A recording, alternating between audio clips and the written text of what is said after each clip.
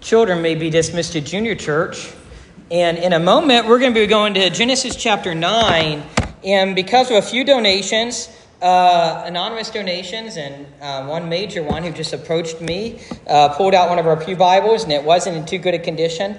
And that prompted us to get new pew Bibles. And they're all in the same translation I've been using lately, which is the ESV, the English Standard Version, which is a literal but readable translation. And so if you want to follow along, which I always encourage you to do, you can pull out the pew Bible and follow along in the same translation I'm using. Of course, you can also follow along in your own Bible or your Bible app, but it's on page 6. We're really deep into the Bible today. We're going to be on page 6 in the pew Bibles today as we look at Genesis chapter 9 here in just a moment.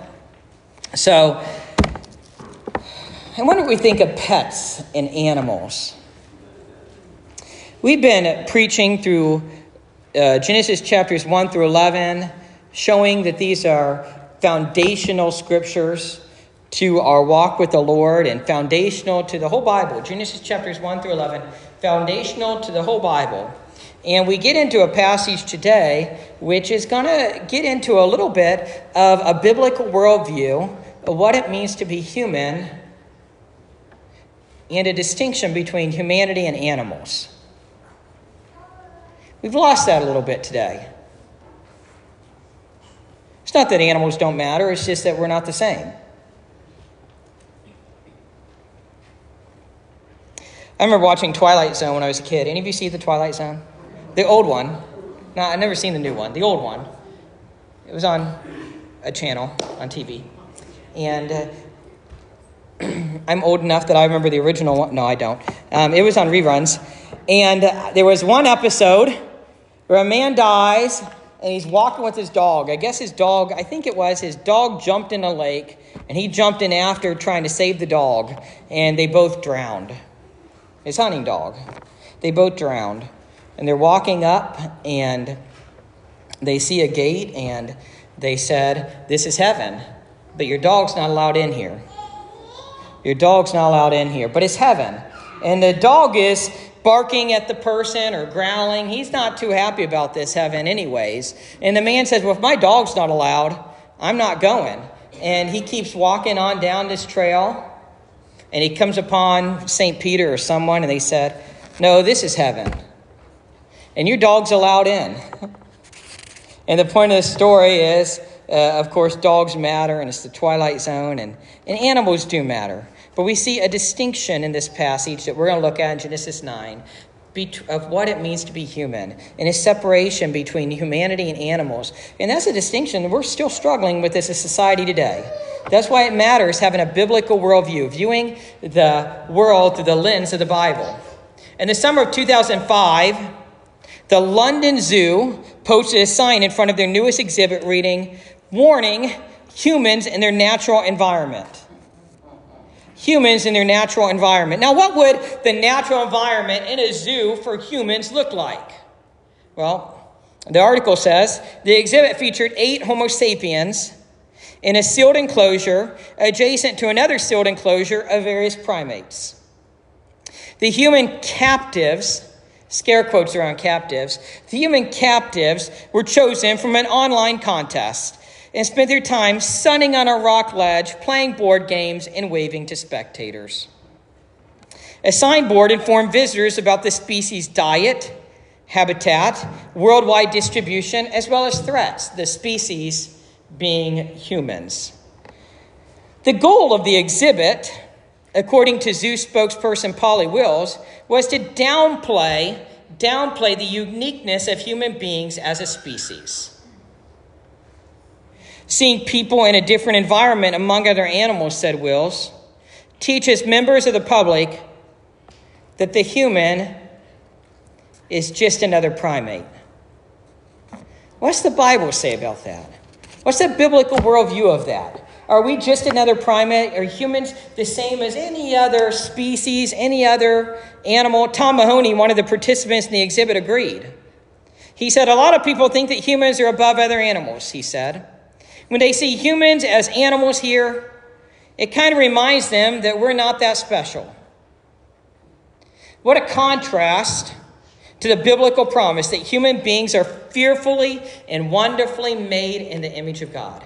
Human beings are fearfully and wonderfully made in the image of God. What a contrast between what God teaches us in Genesis. Genesis 9 reaffirms that we are not just another primate. Genesis 9 reaffirms a distinction, a special distinction between human beings and animal life. Now, that's not to downplay the importance of animal life, but it is to show the significance of human beings. And that's why Genesis 9, as well as Genesis chapters 1 through 11, matter in the scriptures. So we're going to begin to wrap up the narrative about Noah. We've been talking about Noah for a couple months. It might seem like a couple years now, but we did take a break for Memorial Day, Mother's Day, Resurrection Sunday, Palm Sunday. So it's not as long as it seems, but we're going to begin to wrap up the narrative of Noah in the next couple weeks. And we're in a series, as I've stated, on Genesis chapters 1 through 11, showing how these are foundational to our faith. We find the principles, the promises, the ideas that are in Genesis chapters 1 through 11 throughout the rest of the Bible. So if we take them out or take a pair of scissors to them and cut them out, it affects the rest of the scriptures. So today we see a passage in which God gives instructions to Noah, and also God makes a covenant with Noah. God makes a covenant with Noah. By the way, also, this is the first passage in the Bible in which we see someone build an altar. We see Noah build an altar. We see what's called the Noahic covenant.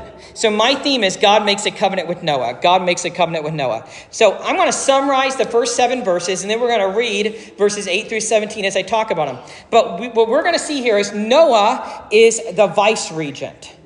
Noah is the vice regent. So let's put this in context. The flood is over. They have left the ark. God had reassured them that seasons will continue or maybe begin. It's quite possible that seasons did not exist before the flood as we know them today. And God reassures them in Genesis 8, 20 through 22, that seasons will begin or continue. The flood is over. And now God is blessing Noah. God tells Noah to be fruitful, to multiply, and to fill the earth. And this is much like his message to Adam. And this is another amazing, very important principle for the rest of Scripture and for today as well. The principle, the promise of being fruitful and multiplying. Like Adam and Eve, they are vice regents. They are ruling the earth under the Lord God. And if you see Genesis 1:28, we see the idea of being fruitful and multiplying and rolling over the earth.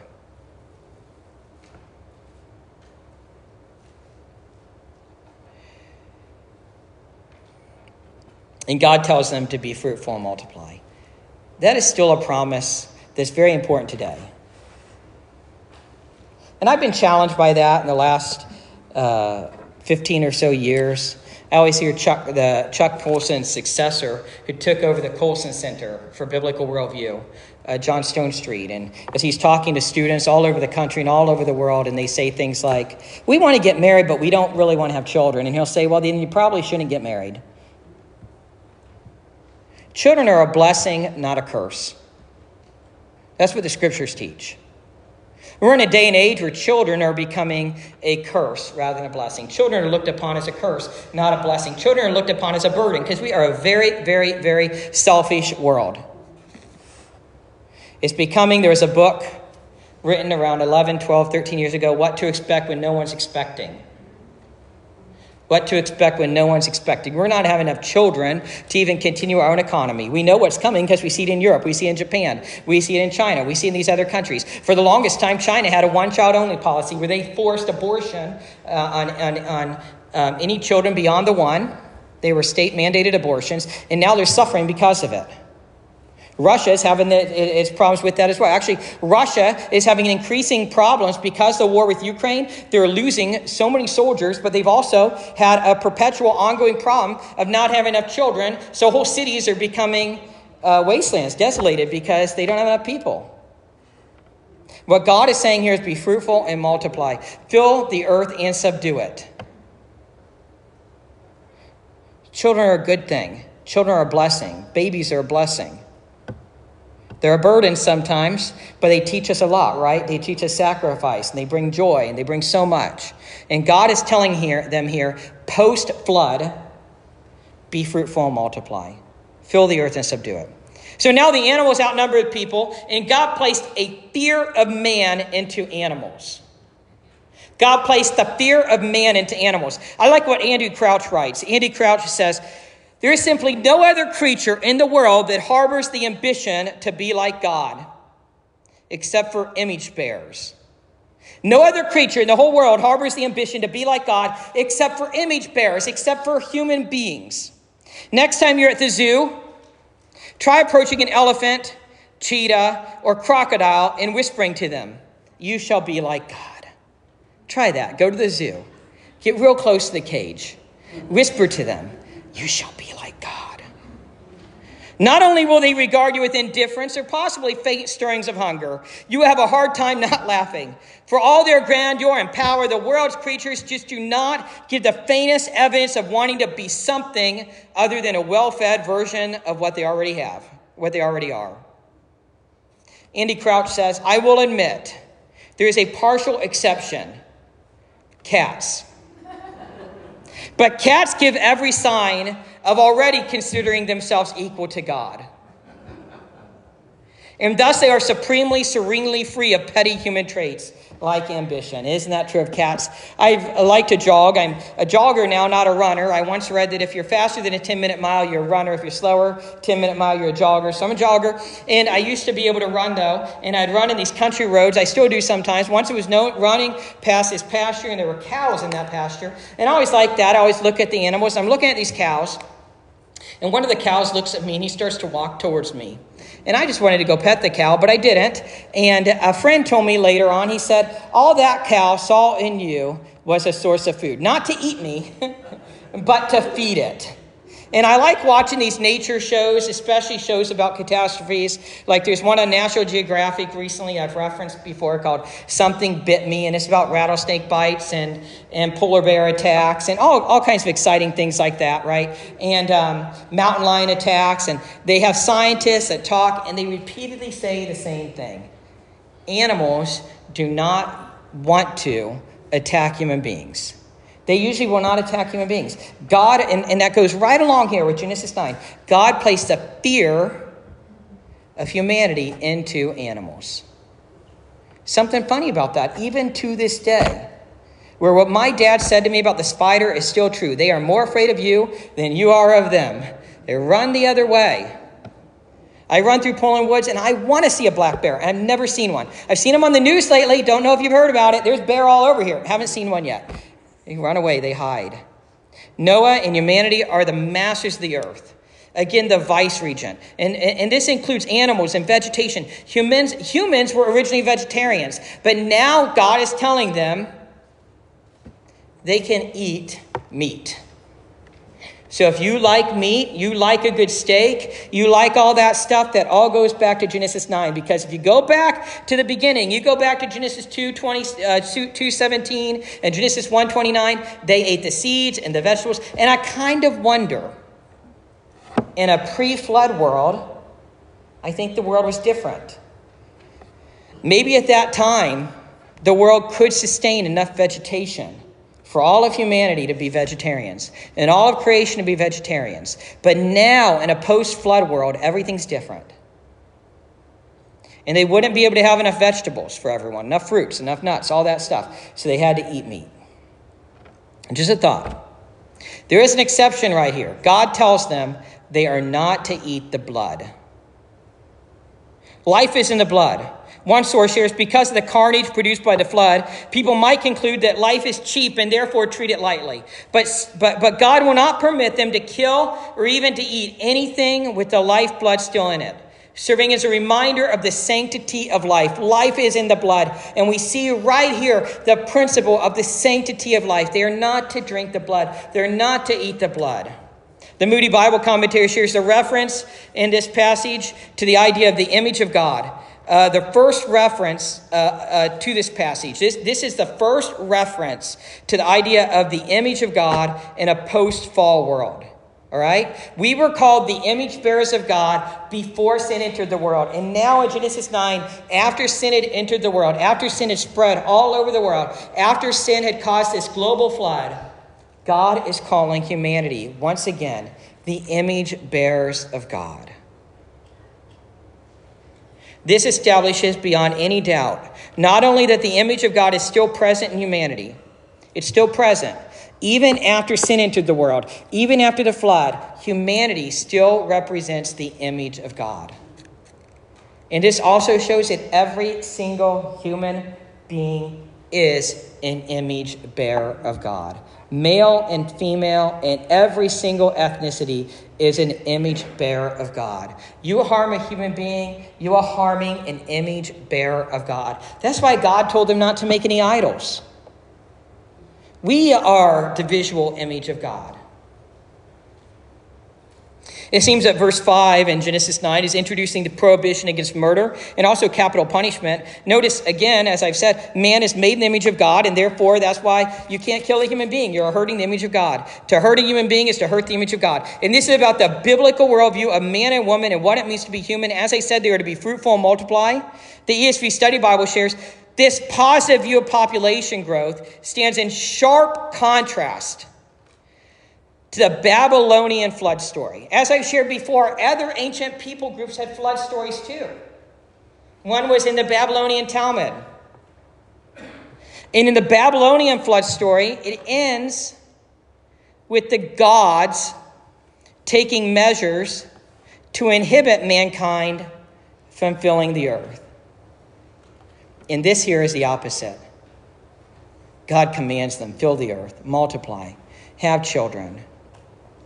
The phrase be fruitful and multiply is repeated from verse 1. The CSB shares God's blessing of humanity in Noah's day begins and ends with the command to be fruitful and multiply.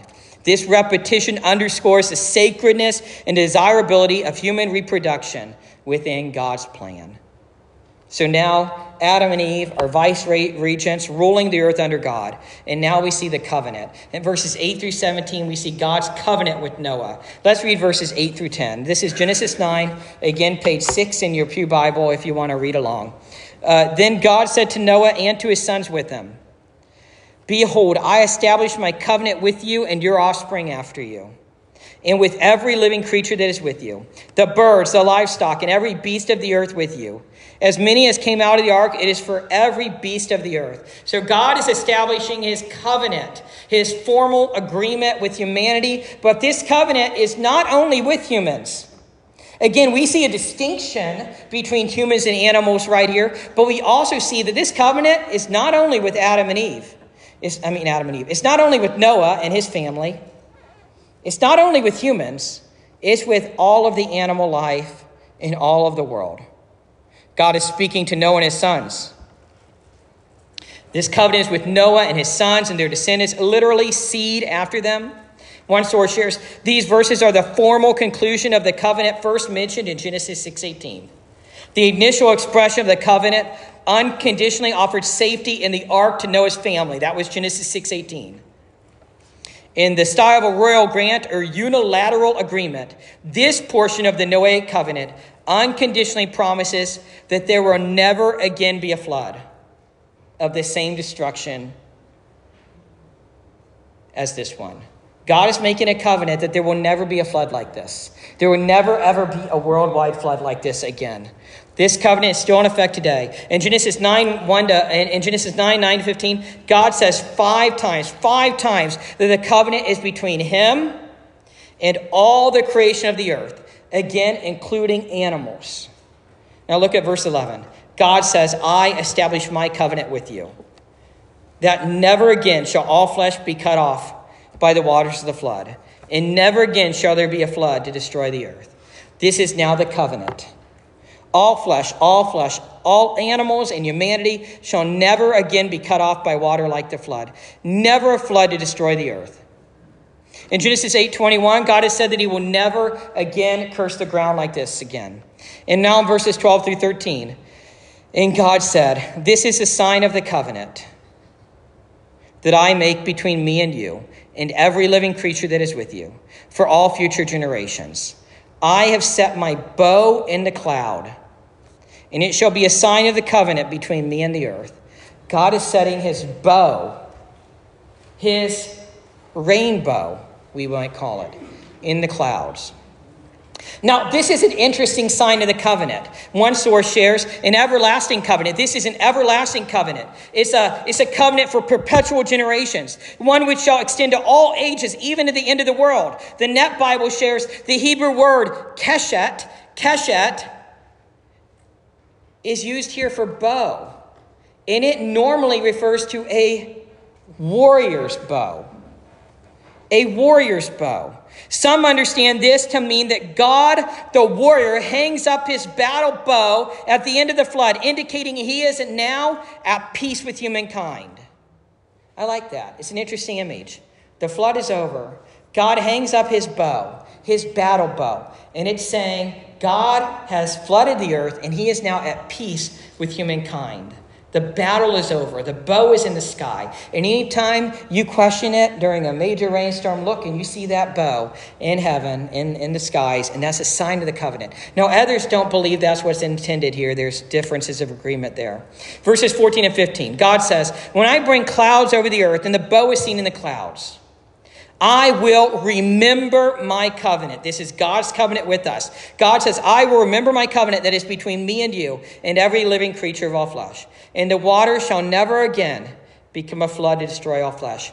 God is making a covenant, and oftentimes when there's a covenant, there's a sign of the covenant. The sign of the covenant is this bow in the sky. And God talks about himself seeing the bow and remembering the covenant. God shall never again use water to destroy all flesh. God oftentimes talked about remembering the covenant in Leviticus 26:42 and Leviticus 26:45 and Deuteronomy 7:9 and Ezekiel 16:60. God also talks about remembering the covenant. Now look at verses 16 and 17. When the bow is in the clouds, I will see it and remember the everlasting covenant between God and every living creature of all flesh that is on the earth. God said to Noah, this is a sign of the covenant that I have established between me and all flesh that is on the earth. The bow is in the clouds, and this is a reminder. This is a everlasting covenant. It's still in effect today. Let's make some applications and some review. God continues to reaffirm his love and support for Noah. The flood is over, and God continues to reaffirm his love and support for Noah. God continues to reaffirm his love and support for Noah's family and humans. You know, we must trust and worship God. God is faithful. God is still faithful to us. God put the fear of humans in every animal. We saw that in Genesis 9:2, didn't we? This shows God's protection of humanity. God's protection of humanity. This also shows that humans are not equal to animals. God created humans in his image. This teaches a lot about what it means to be human. We are created in the image of God. Though we are not to abuse animals, we are on a different level, a different scale from animals. We are image bearers of God. By the way, we see here that it's okay to eat meat. Genesis chapter 9, verse 3. We are not to eat the blood, though. We see that in verse 4. And that idea of not eating the blood comes up throughout the rest of the Old Testament and the New Testament. Life is in the blood. We are not to take human life. And for those that take human life, there's a penalty. We see that in verses 5 and 6. God makes an everlasting covenant with Noah. We see that in verses 8 through 17. This covenant is still in place. We can trust God that he will never again flood the whole earth. Never again flood the whole earth. God is good. The problem is that many of his children are ungrateful, quick to complain about what they don't have, but slow to give thanks for what they do. I think that applies to all of us. God is good. Many of us are ungrateful, quick to complain about what we don't have, and slow to give thanks. A little boy went grocery store shopping with his mother. They were in the checkout line, and the grocer asked the mother if he could offer her son some candy. The mother agreed. Sure, you can offer my son some candy. As the grocer held out the candy jar, encouraging the boy to reach in, the little boy shook his head.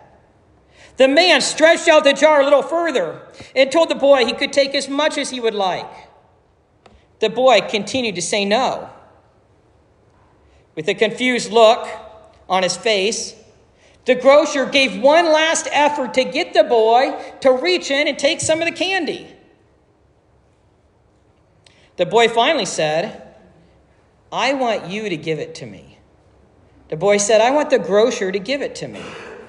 The grocer happily took some candy out of the container and handed it to the boy, who quickly offered his thanks. So the grocer reaches his hands in, grabs the candy out, gives it to the boy.